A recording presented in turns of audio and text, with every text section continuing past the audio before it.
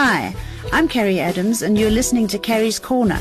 Here we talk to the movers and shakers, the drinkers, the dreamers, the people who make it happen in the liquor industry around the world. So, let's get sipping. Well, hello everybody. Today in my studio with me, I've got Nick Pentz, who is the most gorgeous man, who owns the most gorgeous farm, who does the most gorgeous wine. Nick Pentz from Groote. Hi, thanks for joining me on Carrie's Corner. Carrie, it's an absolute pleasure. Thank you. Wow. No, wow. And we've got such exciting news that we can tell the whole BizNews community and everybody who's watching is that Groote was put onto the shelves of the little BizNews digital wine shop yesterday. So we're so excited. I know, we're so excited. So from today on, you can pop onto BizNews, www.biznewsshop.com. And it'll take you to the wines that we're putting into the shop, and Groote is one of them. And I'll tell you another story, that when I was down but sort of up when you're in the Cape, the West Coast, Nick popped in to visit me when I was at Langebaan and to drop off some wine, very kindly. And he gifted me a bottle of Groote bubbly. And everybody knows that I've had COVID, and I think everybody must agree with me. I don't know if you've had COVID or not, Nick. Have you had it yet? No, a lot of people around me, but not you. I've never tested positive. I could maybe, but I know. Well, you would know, because in the industry, we sometimes start drinking at 9 o'clock in the morning, and I know that sounds awful, but not necessarily drinking, but tasting. And since COVID, I have to tell you that since COVID, I can hardly drink. I can't drink for pleasure. I can drink to taste, but you feel like you've got to bubble us before you even start drinking. So it's the weirdest thing. I don't know if anybody else is experiencing it, but I'm finding it to be a bit of a problem. It's getting better weekly. I mean, goodness, heavens forbid that I ever can't drink in my life again. Can you imagine? That's been my career for 45 years. But it's not awful, but you just can't drink. So I had a couple of sips of Nick's bubbly, looking at the beautiful blue sea at Langebaan, and it is completely delicious. But we'll get on to talk about that in a minute. Nick, the floor is yours. I want you to give my listeners and my viewers a background to Groote, because it's got a lovely, lovely story. You're a third-generation farmer, aren't you? Well, Carrie, we are three generations on the farm as we currently speak. So my dad, who is basically the stockman, he was Farmer of the Year in South Africa in 1998 for his dairy farming.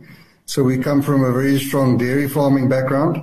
And then my son has just joined us last year, Peter Jr., and he's had very good exposure in the marketing world and communication. So he's bringing a total different skill set and a very important skill set to the business through that. It's all about family. We've been, the first Pentz came to South Africa in the early 1700s out of Germany. We've been 5 generations farming, mostly dairy, up to 20 years ago when we first started making wine. Everything kind of started happening around 1992, 1993, like it did for the rest of the country. Yes. A lot of change was taking place, and so the old quota system in the wine and grape industry fell away. The marketing boards fell away for agricultural produce. Yes. So it opened up the free market. It also opened opportunity for wonderful, wonderful wine areas to start producing grapes and very, very delicious and magnificent world-class wines. And, of course, Darling is one of them. I mean, obviously, we all know about Elgin and Durbanville and these places. But a lot of the cool climate areas started opening up to wine production. So we used to milk, in fact, I was milking cows from 4 in the morning until 11 at night at one stage. I know you've got a we were very milking big 1,000 dairy. cows. Yeah. Yeah, and I think my dad, who we all affectionately refer to as the old man, I'm sure a lot of you will know the old man's blend. Yes. I think he kind of like figured, well, what is my son going to do between 11 p.m. and 4:30 a.m.? Being the German workhorse that he was. Yeah, so let's get him to plant 120 hectares of vineyards, get the wine made, and then just by the way, it's going to be marketed worldwide. So, we, I think like many people underestimated this industry. We didn't realize the investment needed. We didn't realize definitely the marketing that would be needed. Yeah. And you're up against about 600 wineries out there. But when you've got great attributes in your hand and in your favor, you're just one step ahead. Now, Nick, what do you... Yeah, in Darling, up in the Darling Hills, it's cool climate. It is cool climate. And what did you, to be serious, what swayed you to move towards wine farming? Was it that other people were farming vineyards around you? Or did you study viticulture at university and always want to be a wine farmer? Because, I mean, I was married to someone who had a dairy farm, and I loved dairy farming. It's gentle, it's kind, it's lots of hard work, it's very onerous, but I love dairy farming. And it's a very different kind of farming to wine farming. What made you make the decision to go wine farming? Carrie, I think, with my dad, he'd always had this dream of taking his agricultural produce the next step and adding value. You're taking out a couple of the middlemen, if I could put it that way, and add value to your own product and create your own destiny. So, he kind of said to me that, in his day and when I was a youngster growing up in Turkey, we used to deliver milk door to door at people's homes to the end consumer. And the dairy business became quite sort of taken over by the supermarkets in a way. So it lost a lot of that value, good value adding. Yes. And also, we, with the world markets going open to South African wine, we saw this opportunity to start planting vines. Looking back and having made a lot of wine and being in the wine industry for 20 years now, one would think that was the logical thing. But actually, when we planted our first vineyards, it wasn't our intention to make wine. I mean, we actually sold the grapes for the first 3-4 years before we even started with the wine. So I think the value adding the value adding spirit that my dad had in him.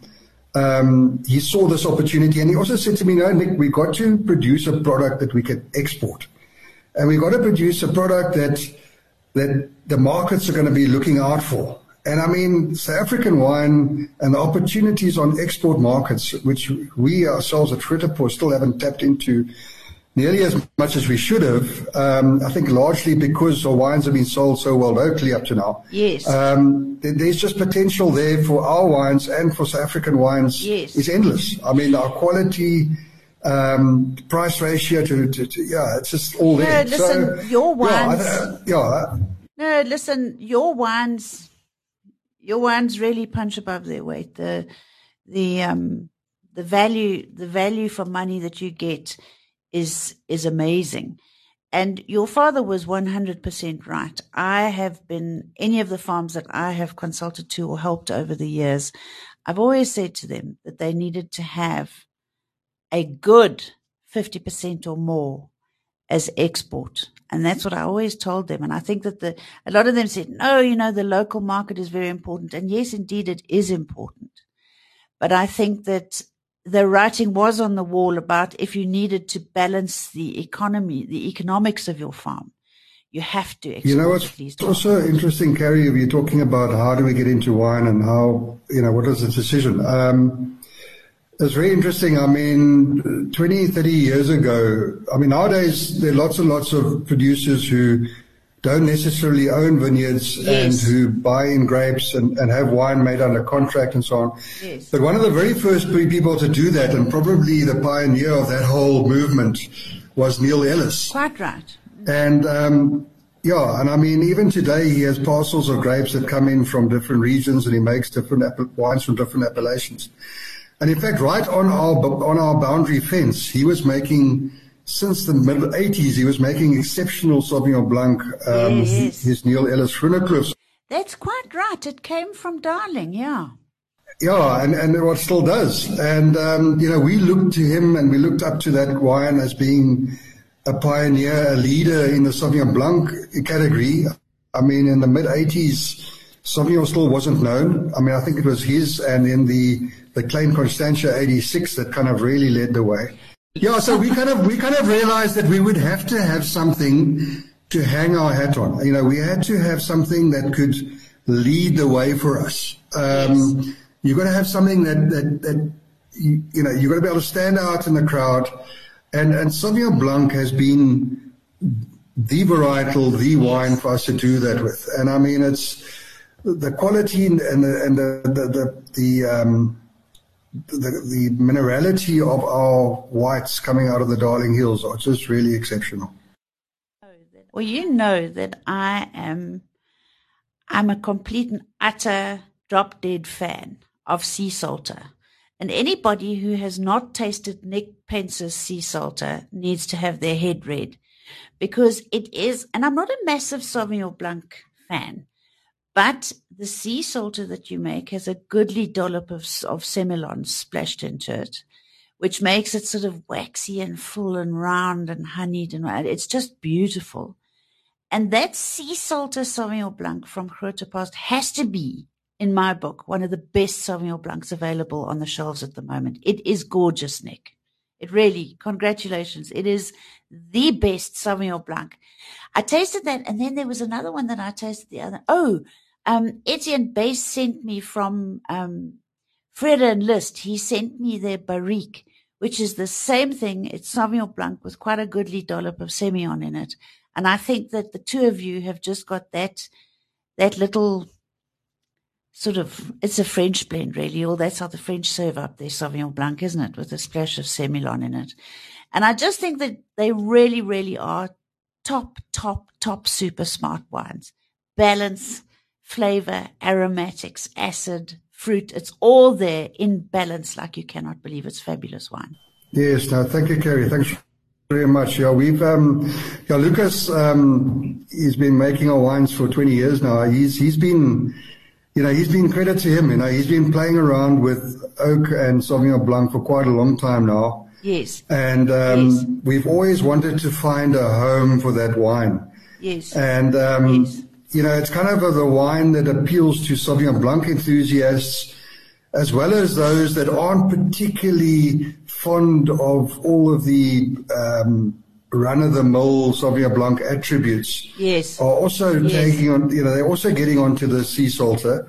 So what we've gone, Lucas he does about 20% of the Sauvignon will be in oak for new barrels for 5 months. We've got about 10% Semillon in there.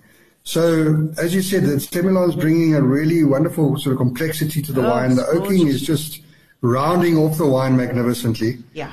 And, we've gone for a really, attractive packaging and a blue label. Oh, it's something that's quite different from it's beautiful. And then, Nick, while we're on the story of salt, you've also got the salt of the earth.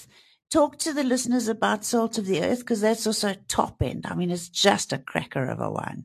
Okay, so where's sea salter is essentially a tribute to the climate that we experience here in Darling with the cooling conditions of the Atlantic, and it also showcases the minerality of our white wines. The Salt of the Earth is our red wine, which it's a wine that gives Lucas license to sort of reach out and buy in other components of wines, of grapes that we don't necessarily grow, but are grown in the Darling area. So it's kind of a wine that pays tribute more to the soils of the Darling Hills, the wider Darling area. Yes. And when you talk about somebody as being salt of the earth, they're like really genuine people. The best. They're people that'll go that extra mile with you. So, that as well, paying tribute to the people of Darling. So there he's reached out for a third of the wine is made up of Cinsault, which comes from a really old bush vine block. It was planted in the mid-70s, about 4 or 5 kilometers as the crow flies from where we are, just a little bit more on the eastern side of Darling. And then the Shiraz component, which is 2/3 of the wine, is partly our own Shiraz and also partly bought in from other Darling grape growers. So you've got such a big farm and you're still buying in grapes. Haven't you got enough grapes to make all your own? Yeah, Carrie, just about really. But this whole process of planting grapes, getting them into production, getting them to maturity, it's a 10-year program kind of thing, and if you decide, and Lucas decided he wants to use and experiment with a little bit with Cinsault, for instance, then it's very difficult to sort of wait out all those years to get new vineyards into production. Yes. But that said, we are planting and replanting vineyards now every year, which is very important. I mean, the lifetime of a vineyard is productive lifetime around about 25 years. Yes. So we've kind of pretty well started, coming to the end of that first cycle of vineyards on Groote, and we're starting on a replacement and a replanting program, which is also very exciting, bringing in new clones and a couple of new varietals going forward. But yes. Sauvignon Blanc will still lead the way. And what's actually quite scary about it, Carrie, is that generally, you only get 2 shots at planting vineyard. Yeah. If you look at 25 down from now, that's right. You and I won't be sitting around a mic anymore. Absolutely. In fact, you should make your son plant the next 25 and you should sit on the veranda and drink your lot. That's how it should be. Well, the next 25 will be for him and his brother. So, yes. Nick, you've got you've definitely made a stamp for yourselves. You can definitely hang your hats on Sauvignon Blanc because you are synonymous with that. And I think that you have really set the scene for that area that Groote is in. As soon as you say Groote, everybody says, "Oh, have you tasted the Sauvignon Blanc from Groote?" And then it spurred people on to go and taste the Sauvignon Blanc from other farms, Alexander Fontaine, Darling Cellars, all of that. I mean, they're massive producers. When you're on the way to the area, there's just hundreds and hundreds of hectares, what seemingly looks like hundreds of hectares of vineyard planted there. But you have really sort of set the scene for that area, and everybody is now waking up and saying, taste the Sauvignon Blanc from the Darling area. But more than that, you have, as I said earlier, I alluded to your bubbly, which I honestly do believe is fabulous bubbly at the right price. Your pricing is so reasonable. Bubbly is an expensive thing to make, Nick. Are you making it from the grapes on your farm? Is that Chardonnay and Pinot Noir that's coming off your farm? Yeah, it's all Chard and Pinot off Groote. Once again, the cool climate, the wonderful growing conditions we have produces grapes with a really good acidity, a high acidity, and that is one of the main ingredients for making good champagne, or how do we call it? MCC. MCC in South Africa. And previously we had actually been selling surplus grapes to a couple of other MCC producers, and they'd actually been absolutely thrilled at the quality. Yeah. But it's a process, the MCC Association also becoming more stricter and stricter as to the time that the wine needs to spend on the lees in the bottle before disgorging. So, which is a good thing for quality. So it used to be a minimum of 7 months. It's now a year that it has to be in bottle. I think they're looking at extending that again as well. Yes. So yeah, we do a Brut, which we've actually only introduced now about 8 months ago. But we've been doing a Brut Rosé for quite a while, about 5-6 years. It's delightful. It's pretty. It's clean. It's fresh. It's light enough. I mean, you could start having that with breakfast on a Sunday morning. That Brut Rosé, hey, you could definitely do that with creamy scrambled eggs for breakfast on Sunday morning. It's so gorgeous. Yeah. In fact, I might get up straight away now and go and do that. Good. I mean, it is Friday, Carrie. It's nearly Sunday. Then, Nick, in addition to, I mean, you've got a very nice broad selection of labels for the purchaser to choose from, because you've got something that ticks everybody's box. But I know that now, with everybody sort of counting their pennies following COVID, there are a lot of people who can't really go and splash out on hugely expensive bottles of wine. And that's where I love your Old Man's Blend. And you alluded earlier. Firstly, tell us the story of Old Man's Blend. I assume it's either your grandfather or your father who was Old Man. It's a wonderful wine because you can give it to your father for his birthday, for Father's Day, for whatever. But you can just drink it every day, and you make an Old Man's White as well. So tell us about those.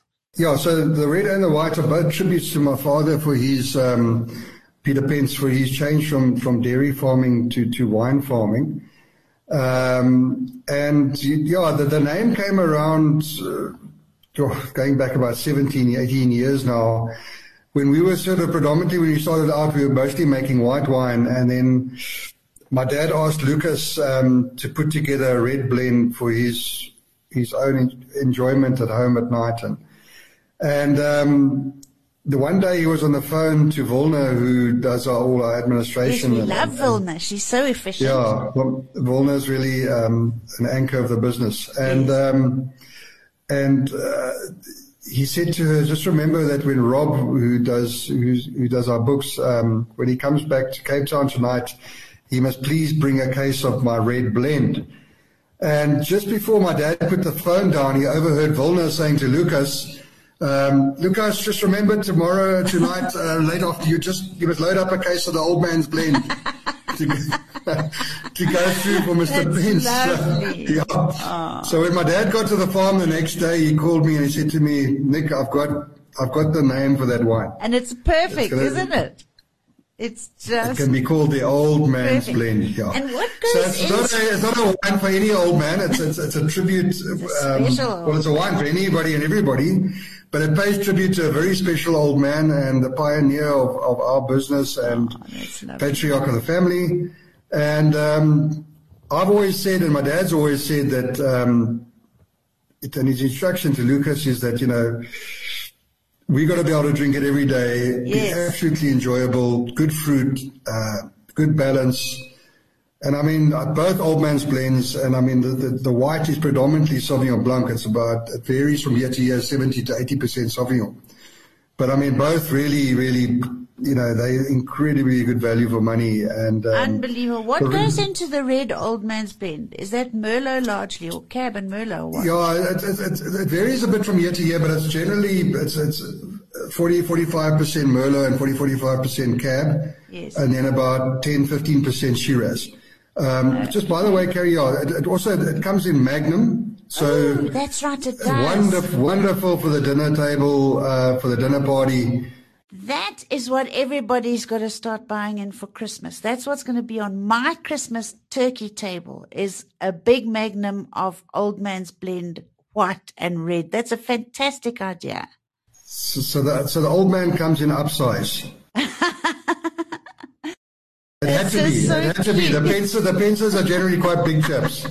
So the wine's got to be big. The wine's got to be big in flavour. And big in the bottle. It's got to be a big bottle as well, Gary. Fantastic. And Nick, have you just got the two boys? You've got two sons.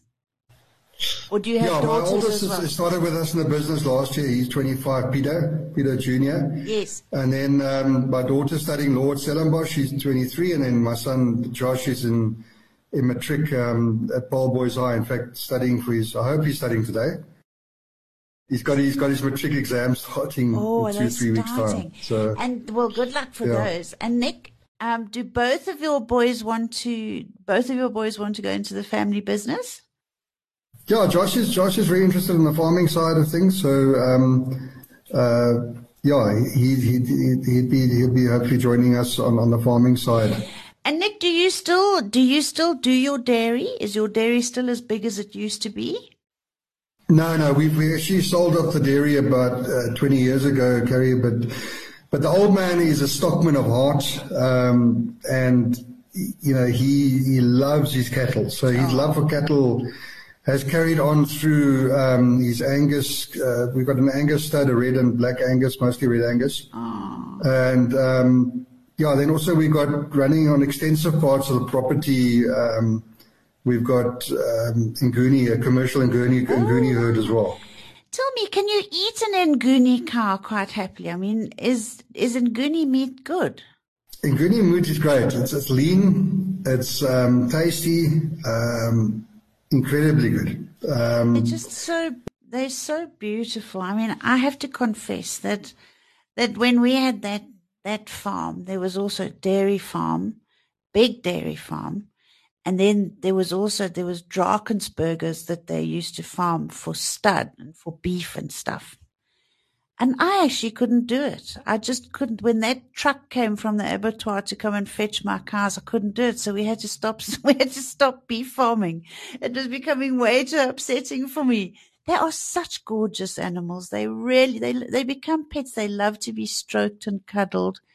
They're just gorgeous. You've got to have a very special mindset to be able to farm animals for eating. And I say that as a person who's not a vegan or a vegetarian, but somehow there's a terrible, a ghastly comfort in buying meat from a butcher or a supermarket where you don't have to look the cow in the eye, do you? Okay, yeah, I hear what you're saying. Milk is great because they stand there and be milked, but for the rest, gosh, I don't know how. Us as a human race are really a sorry lot, aren't we? That we breed animals specifically to eat them. Do you suppose anywhere else in the galaxies people do that? I haven't ventured out. You haven't thought about it.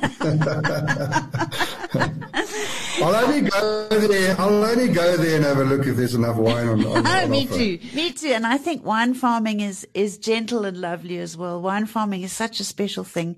Is your daughter going to be involved in the wine industry?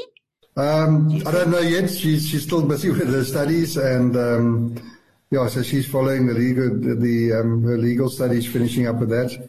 So Nick, you were born in Cape Town, and your family moved to the farm when you were in your 20s or something? Yeah, well, I grew up on a dairy farm in Turkey, actually. Oh, is that where the dairy farm was?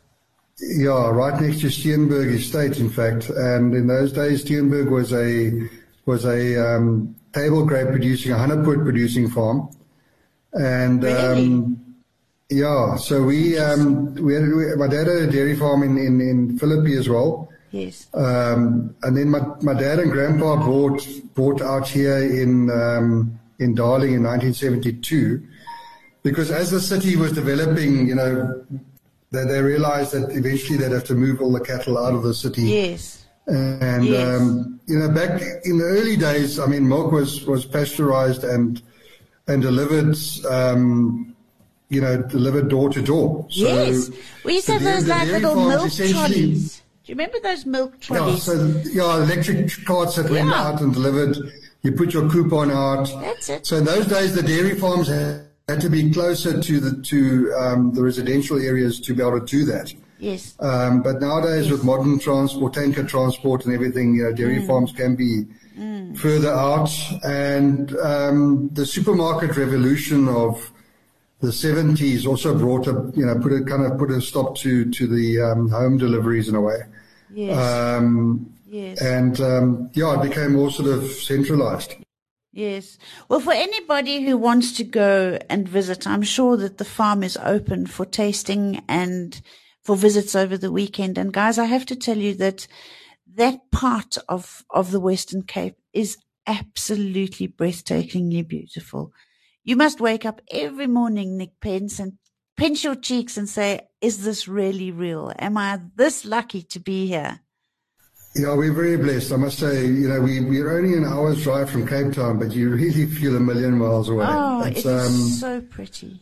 And I mean, the springtime here in August, September with the wildflowers, it's a spread of wildflowers that's absolutely unique in the world. Yes.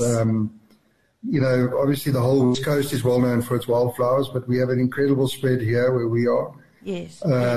We also share a game camp with our neighbors. So we got a whole lot of plains antelope. Oh, wow. We got giraffe. So, Yeah, we do drives that we take people out for a 2-hour drive to have a look at the antelope and the giraffe, and then we end up, of course, with some wine. Of course you do. The end of the trip is up into the vineyards and a bit of a cheese and wine. Oh, gosh, it sounds like heaven.